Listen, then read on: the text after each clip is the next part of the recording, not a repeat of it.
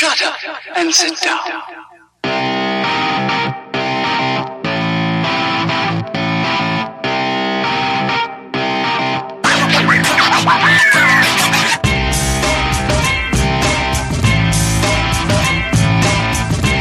You're listening to The Bridge, keeping you connected with all things sports.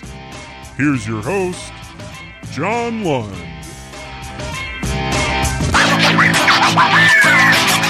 Hello everyone, you're listening to The Bridge, keeping you connected with all things sports. I'm your host, John Lund, the multimedia sports enthusiast, bringing you this sports show. Well, March Madness provided an exciting opening weekend while also busting brackets. We'll get into that and whatever else I happen to have up my sleeve on episode 60 of The Bridge.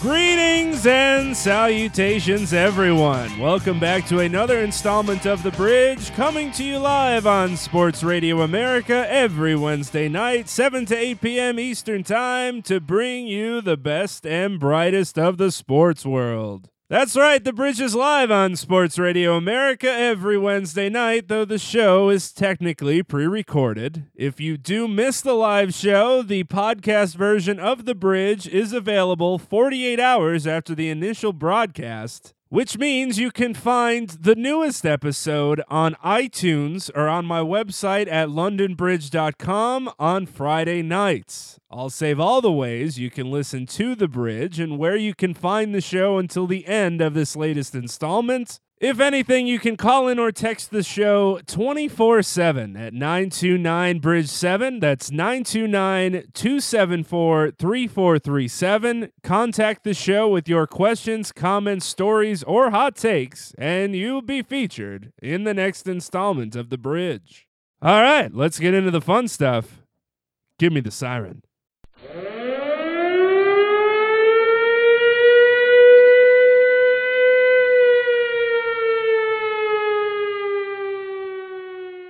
The New England Patriots have had their fair share of scandals and gates to accompany their successes, but in the most recent one, this time they were on the opposite side of things. But thanks be to God and all the saints, the case of the missing Super Bowl jersey, or jerseys, was finally cracked. It's time for the #1 news anchor parody segment in sports radio. Here's this week's edition of Sports News Read Like Real News.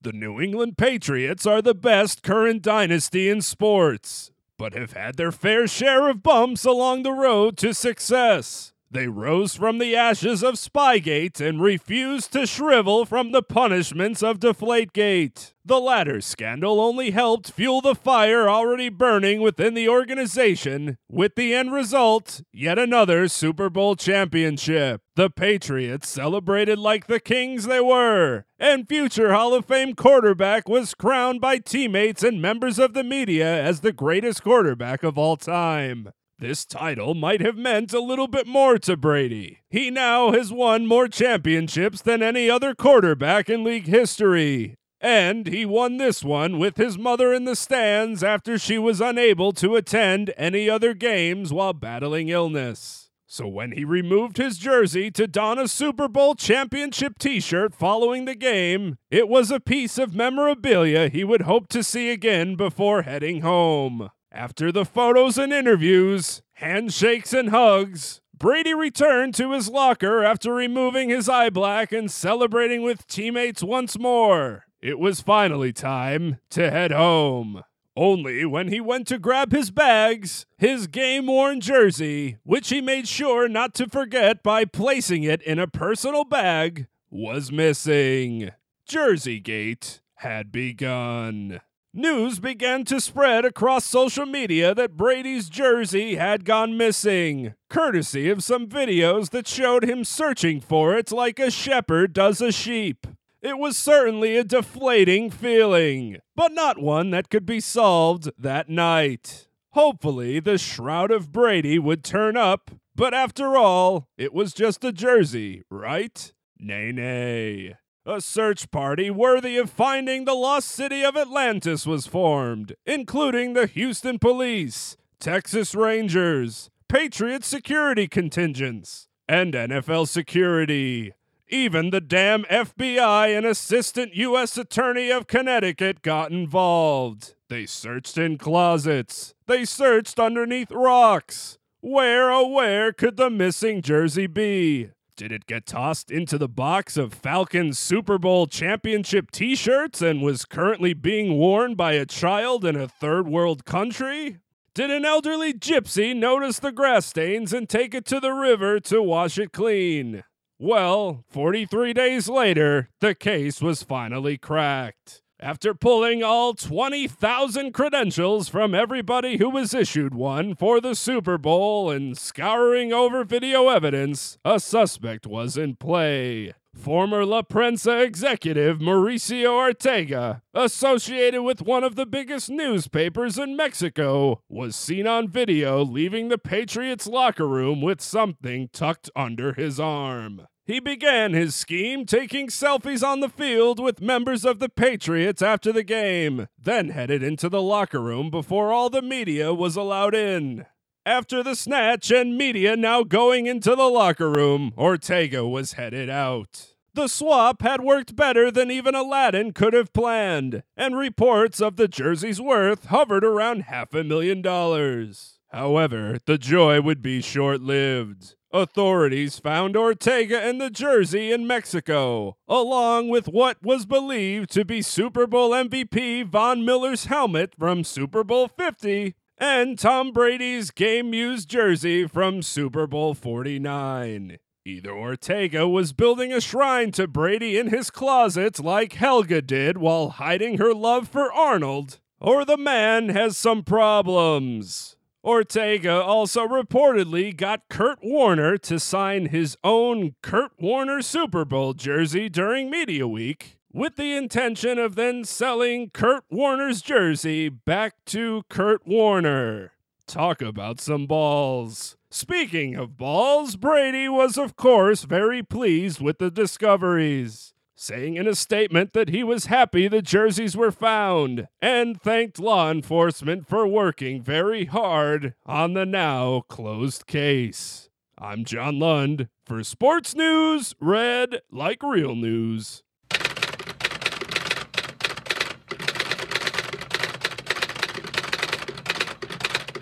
As you heard earlier in the show, you can call in or text in to the Bridge at 929-BRIDGE-7. That's 929-274-3437. Leave a voicemail or text your questions, comments, stories, or hot takes, and you'll be featured in the next installment of The Bridge. Now, we do like to pose a question each show to help give you the urge to call in or text in to The Bridge, and this week we want to know who will win this year's NCAA Tournament and why. Well, my bracket is busted, but we can still talk about the NCAA Tournament. This week we chatted with Troy Macker. He is a senior digital editor for Comcast Sportsnet Mid-Atlantic by trade and also a huge college hoops fan.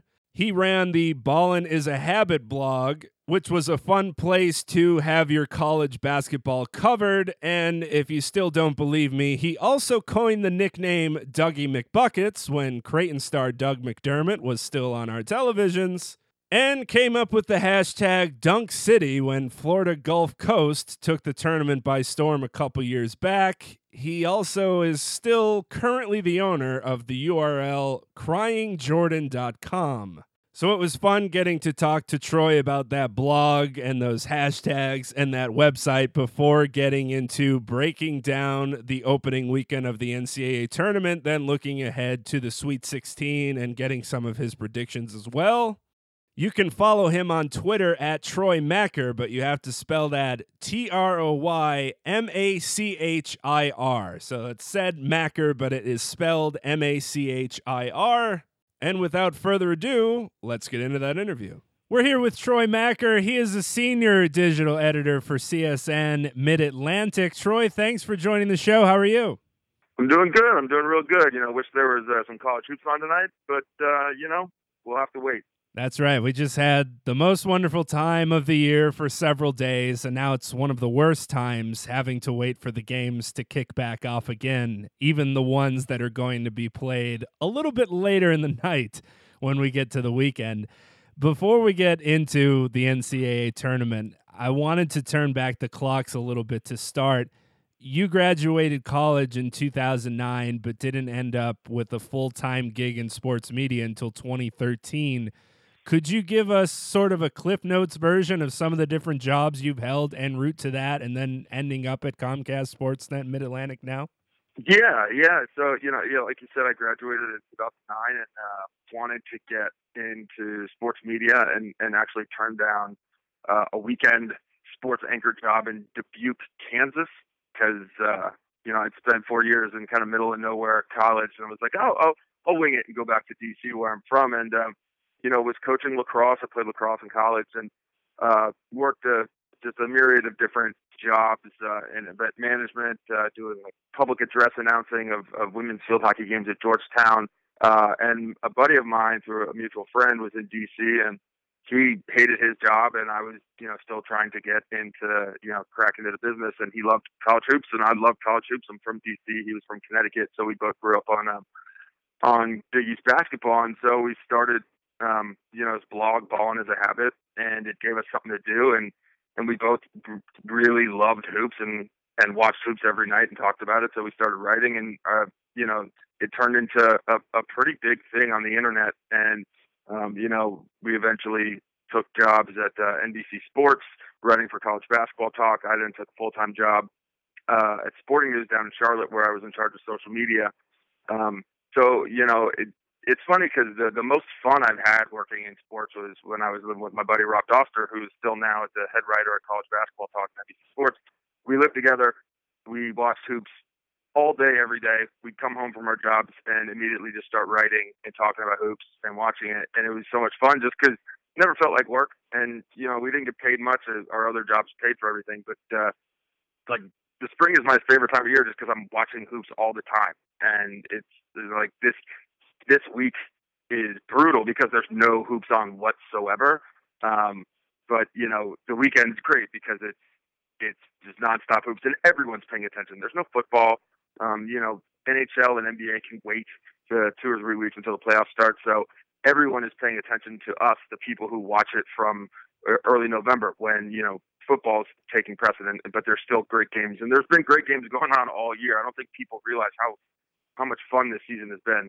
And one of the beauties about college basketball is you don't have to worry about your favorite team resting their players when they're playing an important game. Exactly. At least not earlier in the season, in the middle of the season, or in the tournament, those guys will be on the court. You mentioned teaming up with Rob Doster and starting and creating the Ballin' is a Habit blog, which was really what got you some early recognition when you were trying to get started and make a name for yourself in the sports business.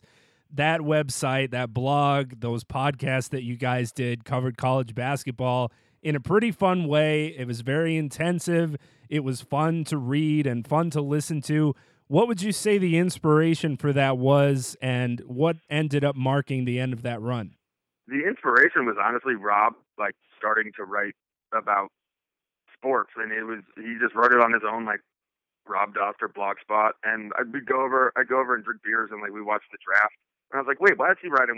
I want to be writing. He's like, wait, you want to write? So we just, wasn't that we didn't know what we're doing. We were both, like amateur experts in basketball, but it just worked because he really wanted to be a journalist and a writer, and I wanted to work in media, and I was really internet savvy and figured out like what people want to read and what piques people's interest. So, I did a lot more of the creative stuff that kind of carried us day to day, and he was able to, start to get scoops and whatnot. It was just fun because it just started as us reading and watching basketball, and then we kind of were able to interject ourselves as ourselves, to be honest. And it was just us bickering and insulting each other because we're both, just college pros at the time, drinking beers and eating food.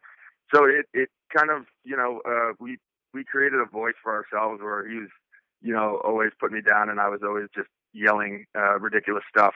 And like people on the internet either thought it was hilarious or couldn't understand why we hated each other, which is so fun and funny. And the end of the road really came in kind of great fashion. We really wanted to do something that put us on the map, that we would be able to present to people. And so, us being from the East Coast, there are a bunch of good barns we can get to and watch games, but some of the best ones are across the country. And so why not, hop in my car and drive across the country for 20 days, covering the hoops every day and writing about it. And, people will pick up that we're doing it. We're doing something different. Also, as college grads, everyone should travel across the country. So we kind of killed two birds with one stone. And when we got back, it didn't take too long before NBC, wanted us to write for their site. And, it was a great way to end things. We also moved out because the people sold our apartment who we were renting from. On the blogosphere, not very many blogs survive more than 5 years, as they shouldn't, because the start is one person's own voice. And if you're good and you can bring people on, it turns into, an independent website. And then eventually, if you're good enough, you get hired away. That's just how things work. And so it was awesome. I wish, I was over at his house this past weekend just watching hoops, and he has a kid now, so it's super weird. But it's the next generation. We're still sitting on the couch, drinking less beer, just still talking about hoops, watching 3 games on at a time. And I'm just looking at stats, weird stats, and he's writing about games. So he always says if I stop being a fan, I stop doing this job, because we're all fans of sports. We're certainly not writing with blind fandom, but we're fans of hoops. I love watching it, whether I'm writing about it, reporting or not, just because I think it's the greatest sport in the world, college basketball. I get it that not a lot of people agree, and I'm totally fine that football rules the roost and that baseball is America's pastime. But for me, seeing a packed arena, a tiny arena, packed to the brim, and seeing the swings of games, going from down 1 to up 6 with 3 minutes to go, it's awesome. So it all just stems from being a fan. And luckily enough, I was able to turn it into a full-time job. There was a time where I thought I needed to get out because nothing was happening. I had to apply for jobs and be the last person cut. And I was like, well, maybe it's time I go into insurance or something like that. And then I got a job with Sporting News, and it's just been all uphill since there. Have you guys ever discussed potentially bringing that back in some capacity, whether that's just a little bit of writing or maybe even a weekly podcast? I understand it's obviously a lot of work to do, especially now with you guys both having full-time jobs, but have you thrown around the idea, maybe even the past weekend when you were hanging out, maybe when the tournament comes around each year, we should try throwing this out again? I've thought about it. We've never talked about it. It's funny, we don't really talk about a lot of deep issues, even stuff like that. We're pretty basic. But I think, being on Twitter, our interactions are still exactly the same. We're just bickering at each other.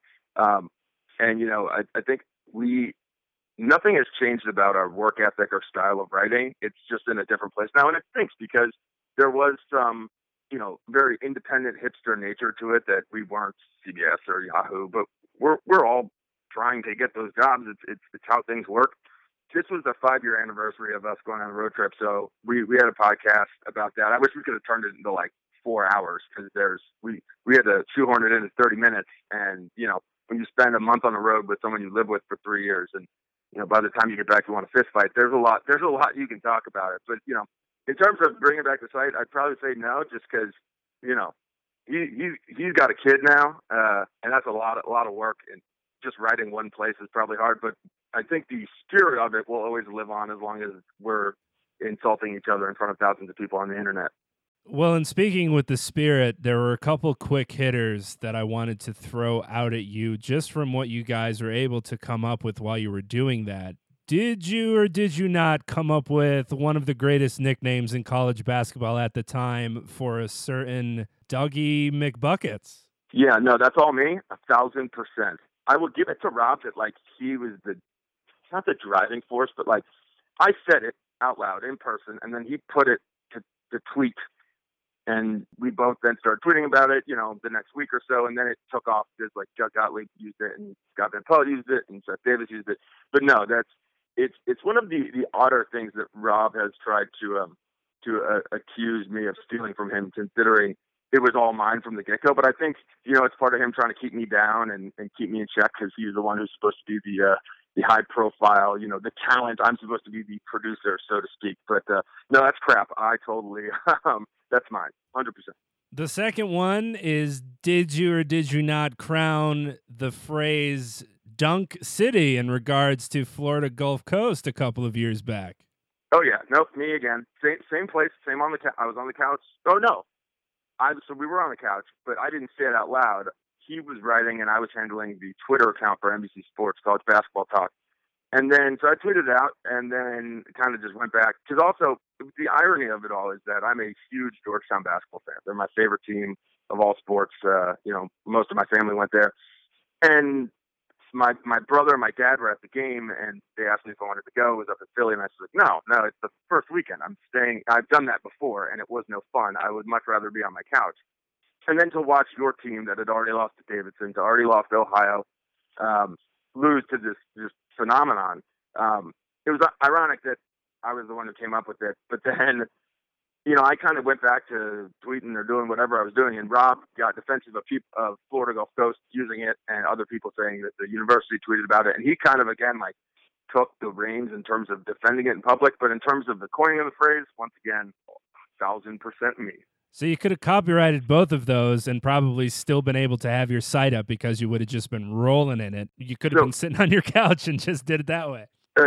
Fun fact about that. People always say that. Like, oh, you should have copyrighted. I was like, yeah, I should have.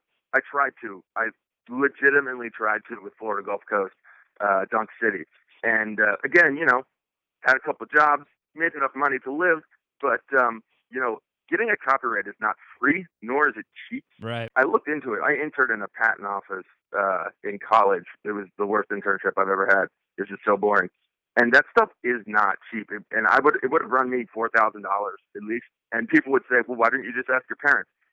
I could ask my parents for a lot of stuff, but for $4,000 to trademark a hashtag, they don't even know what a hashtag is.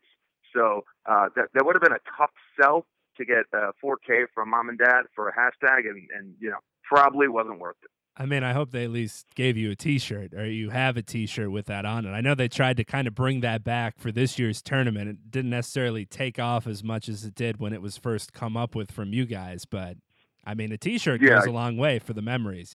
That's all. Hey, I don't got enough.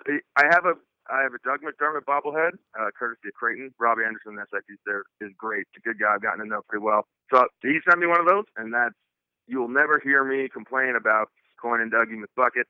Haven't gotten a free T-shirt from Dunk City. Just put Dunk City on it, put my name on the back, and we're all good. The negative Nancy fan in me wanted Florida Gulf Coast to lose, not because they had knocked out Georgetown back in 2013, but because I was like, you know what? I don't want this to take off again, because it won't have my name all over it, and people will forget that I started it. So, but on the flip side, if it took off again, who knows? Maybe more people come asking me about it. But I was glad that they lost.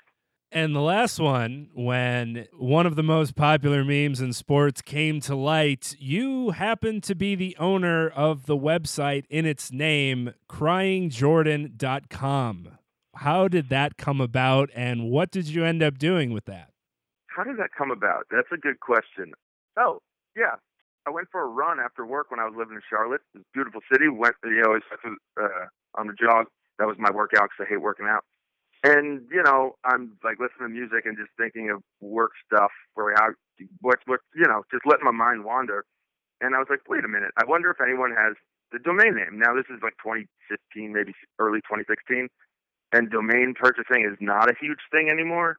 But still, like, this is peak Crying Jordan. It's the biggest thing. So I went home, DM'd one of my buddies who I worked with at the time, who was really smart, works at For the Win now, and I was like, yo, should I do this? And he was like, how come you haven't already done it? And I was like, all right, I'm going to spend the $7 to purchase the domain name.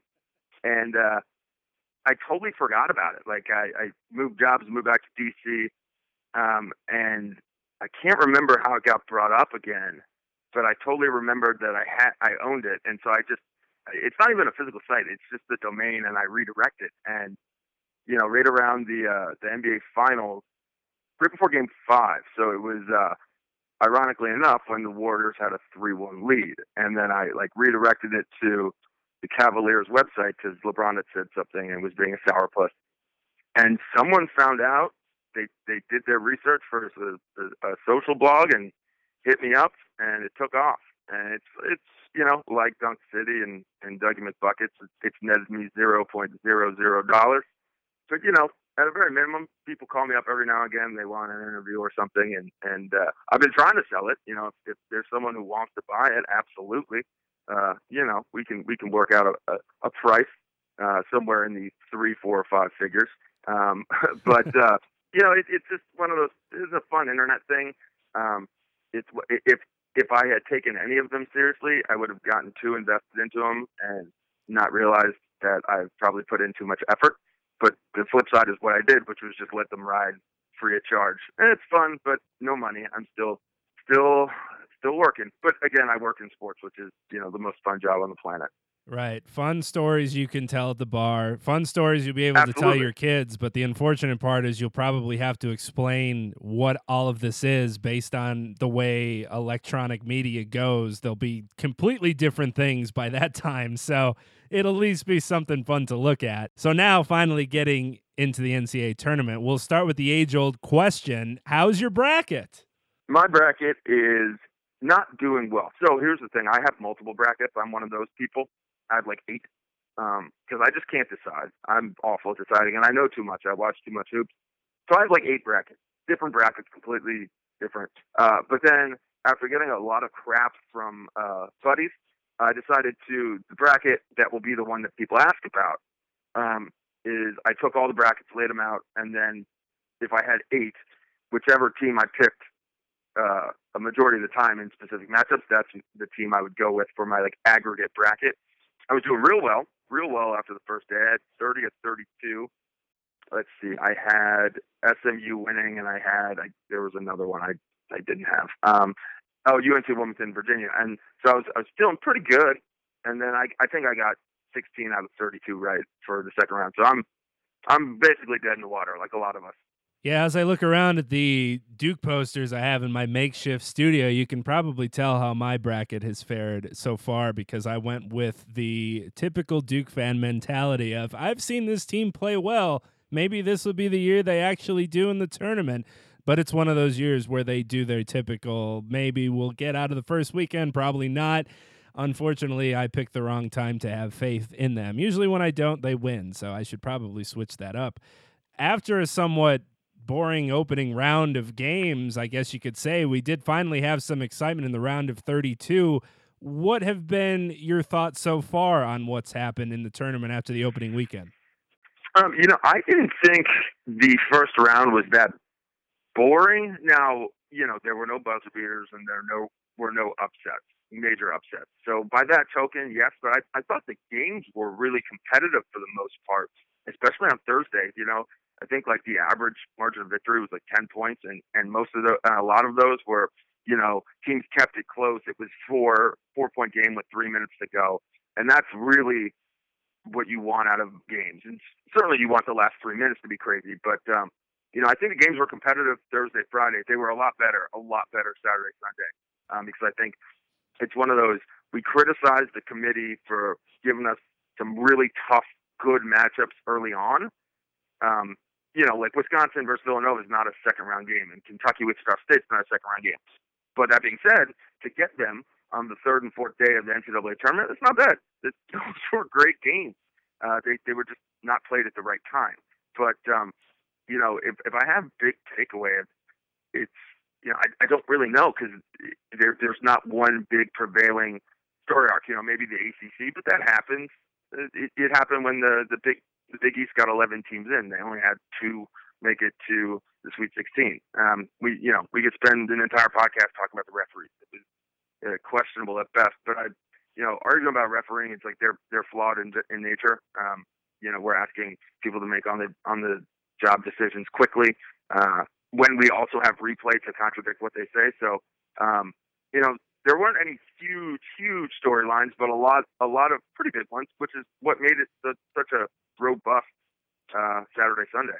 There has been a lot of talk about the ACC, even in the regular season, about how great of a conference it was, and it's one of the best we've ever seen, and 9 teams ended up making it to the tournament. But you've also tweeted about this, that it doesn't necessarily mean it wasn't a success for the conference because they weren't able to get a lot of wins in the tournament. Even though only one team is moving on to the Sweet 16, overall, they still did do well, and kind of correlating that into the upset type of games that we see in the tournament. Do you draw a line sometimes when it comes to upsets? Because we do love to see them, but sometimes they could be a little deflating, like in the instance of Duke, where they're a team that a lot of people love to see lose, but you'd probably like to see them lose in the Final Four or even in the championship because it'll feel better. It's nice to get upsets, but it's also nice to have those teams that you either hate or powerhouse teams that get far, so it kind of makes it a little bit more exciting. What are your thoughts on just upsets in general? We see them every year. There's always 12 and 5s, but sometimes there's even worse ones, and there's been a couple instances of that this year. Does it hurt things, or is there sort of a line that you like to see drawn when it comes to them? I think it depends on who the team getting upset is, because like at Duke, when they lost to Mercer, it was bad for Duke fans, obviously, but great for the internet and great for casual fans because they're the easiest team in the country to hate. If it's a 2-seed Iowa State when they lost to UAB, I believe, yes, UAB 2 years ago, that's good because sure, it killed a lot of brackets, but so does lots of upsets. And you don't really lose that huge. Duke is a an isolated incident or not isolated example because they are the most popular team in the country in terms of exposure and in terms of people knowing them. So when they lose, it's great in a flash, but then you realize they're done. You don't have any more potential Grayson Allen incidences. There's no hating on Coach K, the whole 9 yards. So. I like to see them. I also, as cool as they are to see the buzzer beaters like when Western Kentucky won or when, Murray State with Daenerys Thomas those years ago, you don't also want to see a 13 playing an 11 in the Sweet 16 or Elite 8 like we've seen with Wichita State and LaSalle just because, it should be chaos early, but then it should play out where you have the best teams late.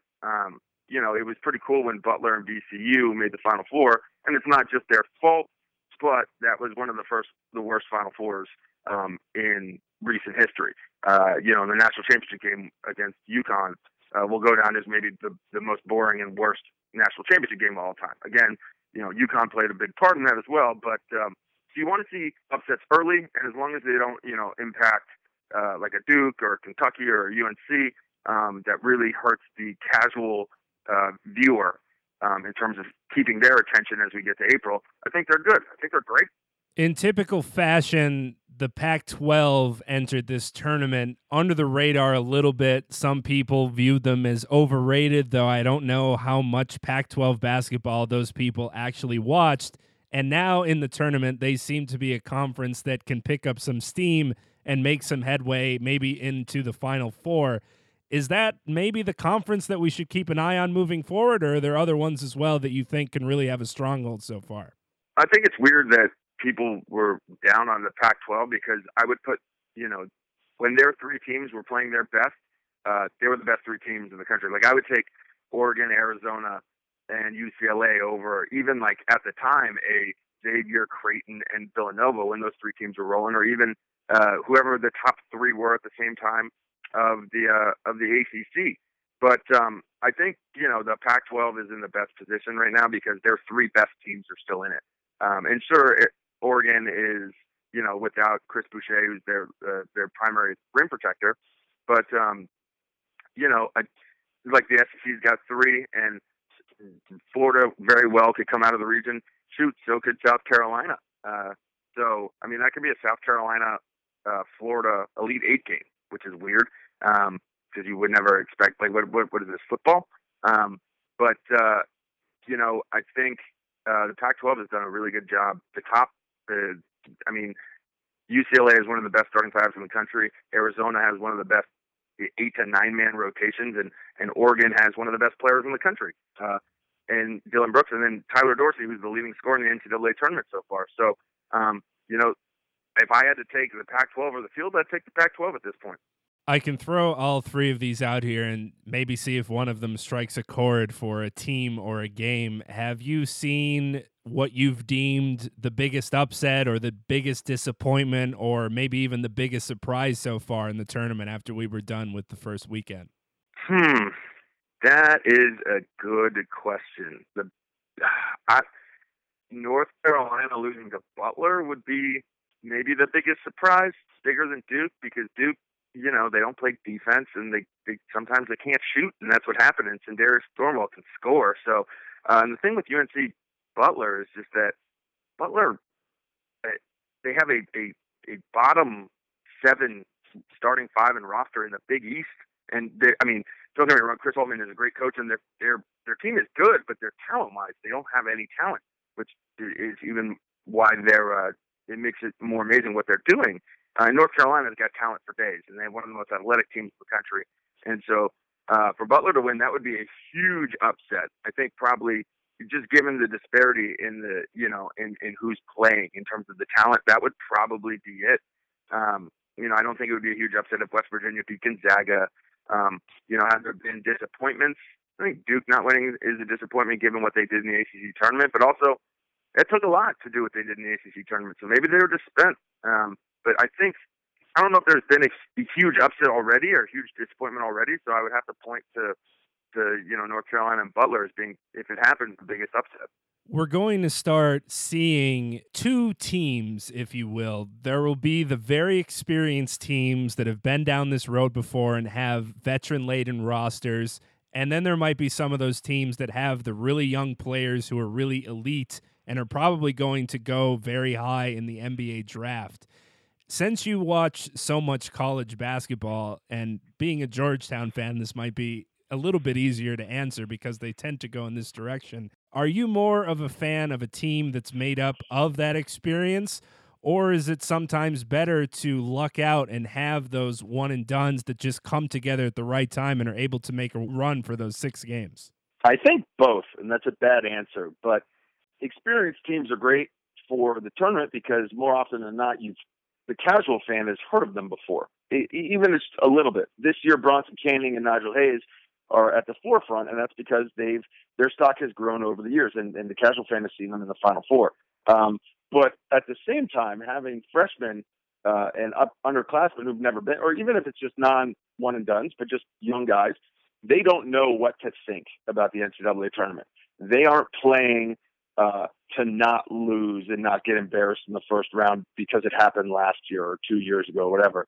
The more experience you have, the more memories you have, and if any of them were negative, then you're playing a little more tight. For a lot of these one and dones and underclassmen, they're just playing, and there are a lot of teams that hadn't been there before, so they're just playing another game. They have nothing to lose, so it's refreshing and it's good. It's almost selective memory, like it's just another game, and you certainly if it's an undefeated team like the Kentucky team a few years ago, then there's the weight of the world on your shoulders, but that's different. So it's a little bit of both. I think it's good for experience because we've seen people there, and it also kind of rewards the guys who stuck it out. But also from a coaching standpoint, you want to have those young guys who've never been there before because they don't know what to think, and they just play like another game.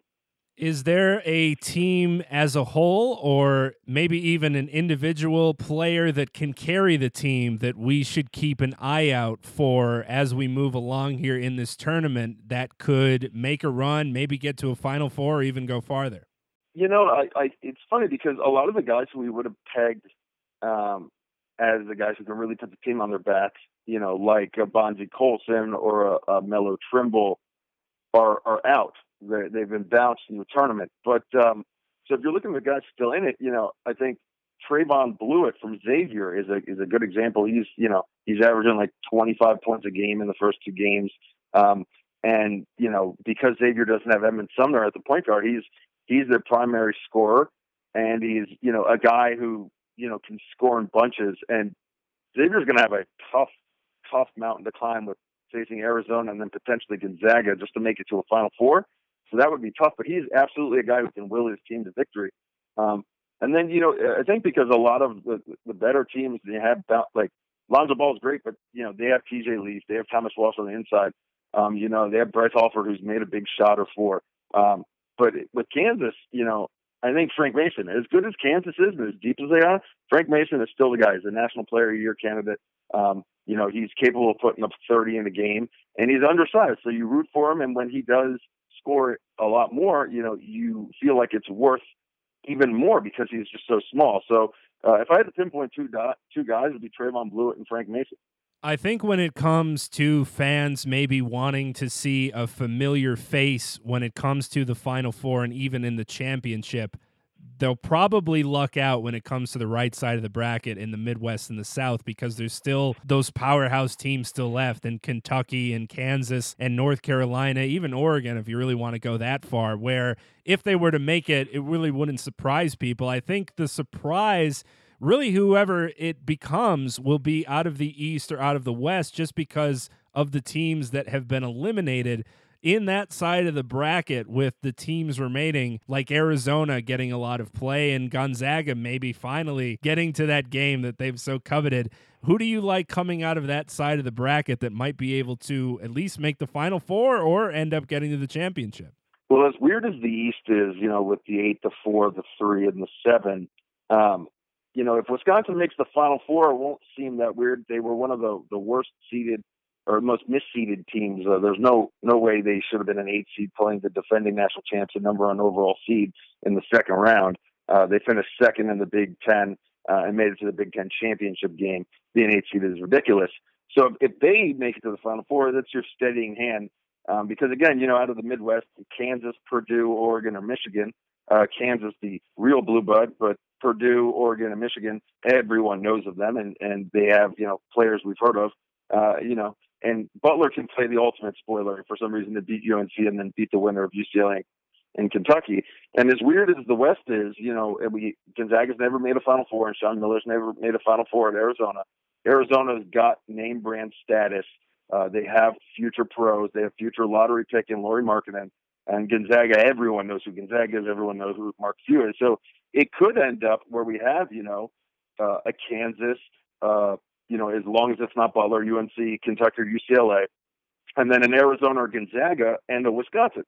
So if we had Arizona or Gonzaga, Kansas, and then one of those 3 blue bloods in Wisconsin, it's a pretty heavy Final Four, in terms of name brand recognition, people who it's easy to get latched onto, and also just high quality basketball. I mean, again, Wisconsin's an 8 seed, but they play like they're a 3 or 4 seed. And we don't have to look too far down the road in predictions, but it's fun at this point of the tournament because a lot of people will say, well, my bracket's busted.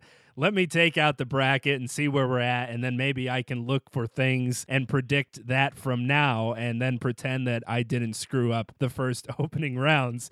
Moving ahead, getting to that Final Four, what are your thoughts about the teams that might be able to come out of those regions and represent them, get through the Elite Eight, and then finally make it to that coveted Final Four spot? Well, I think Wisconsin makes it. They're the best team in that region. I like Kansas despite not having a lot of size compared to some of the teams they'll have to play to get there. They're the best team there. I think Arizona and Gonzaga would be an awesome game. It would be a rematch. Gonzaga won narrowly earlier in the season. But Arizona has better players. They have better talent. And I think talent plays out. They have better guards. I think guards play out.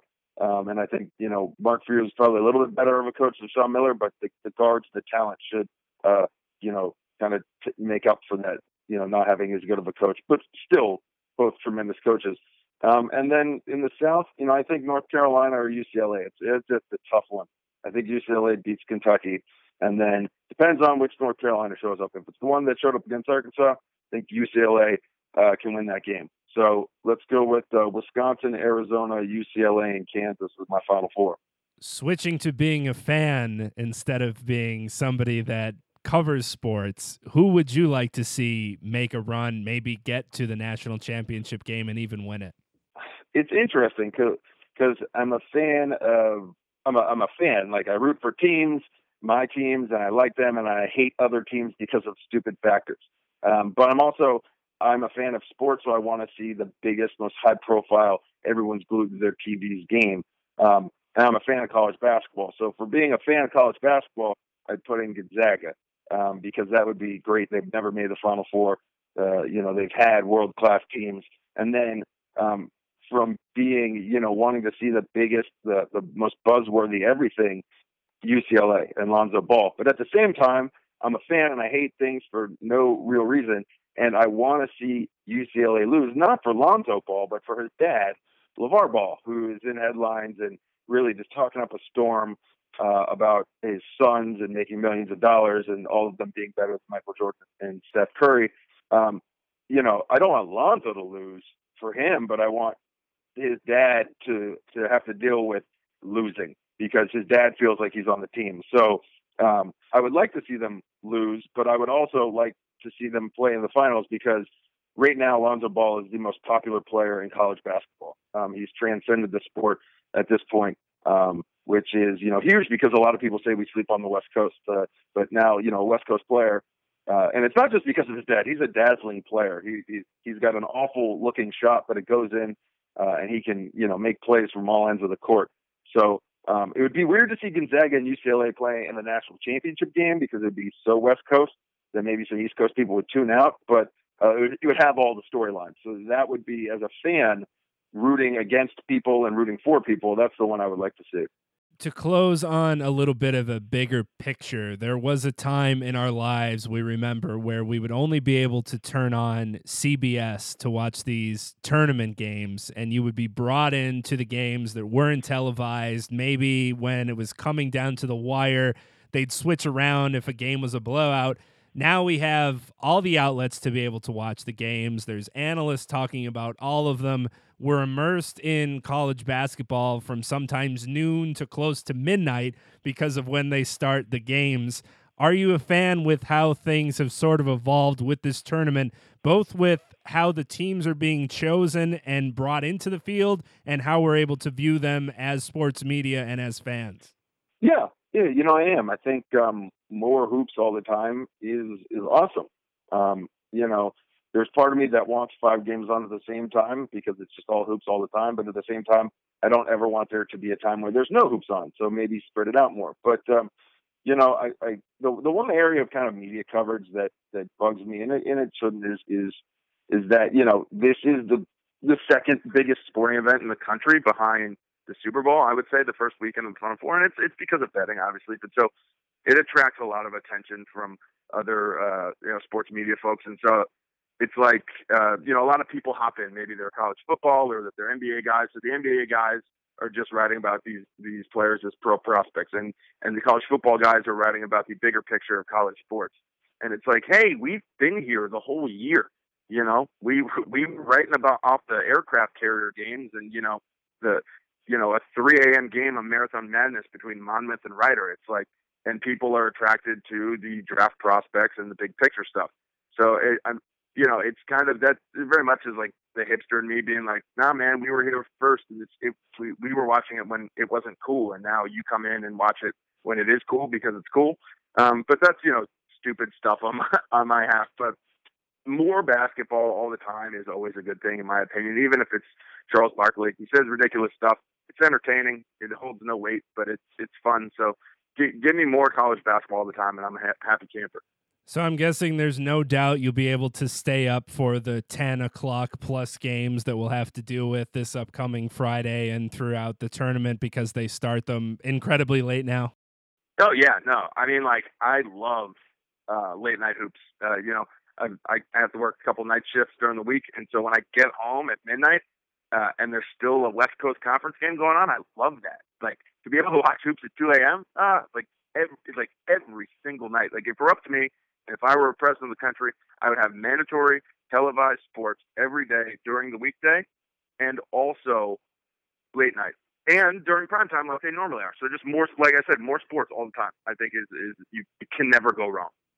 I agree with that, and I know you're as excited as most people listening and most people around the country will be for these games to kick off. Troy, thanks so much for coming on to the show. It was a pleasure getting to learn more about what you guys did to start your journey covering college basketball and building up a little bit of audience. I hope people remember your name if they should hashtag what we've mentioned at some point throughout the season with the games left. But keep up the good work with what you guys are doing. It's been great following some of your stuff on Twitter, and it was nice to get a couple minutes just to help us break down what's been going on. And hopefully we're in for another exciting weekend coming up as well. Absolutely. Thanks for having me, man.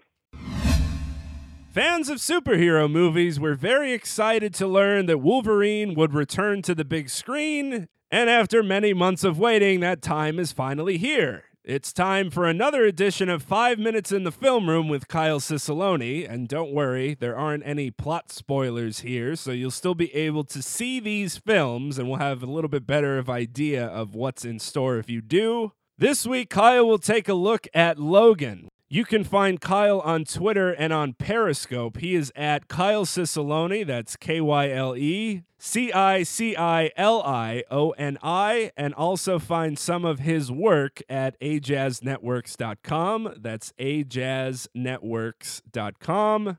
And without further ado, here's this week's edition of 5 Minutes in the Film Room with Kyle Cicilline. Thanks, John. It only took 9 movie appearances, 3 standalone movies, 17 years, and an R rating to finally give Wolverine, the most popular X-Men character, the movie that he, and in turn Hugh Jackman, deserve. But in a bittersweet turn of events, it also comes at a cost. It is the final appearance of Hugh Jackman as the Wolverine.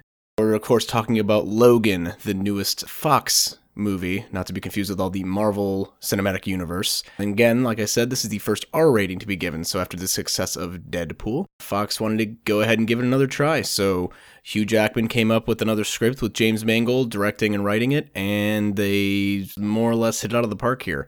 So the script of this movie is not necessarily original. It's pretty solid. It's nothing crazy. It's kind of rudimentary for the most part of what actually happens. But the dialogue is really good in this movie. It flows really well. It's very quick.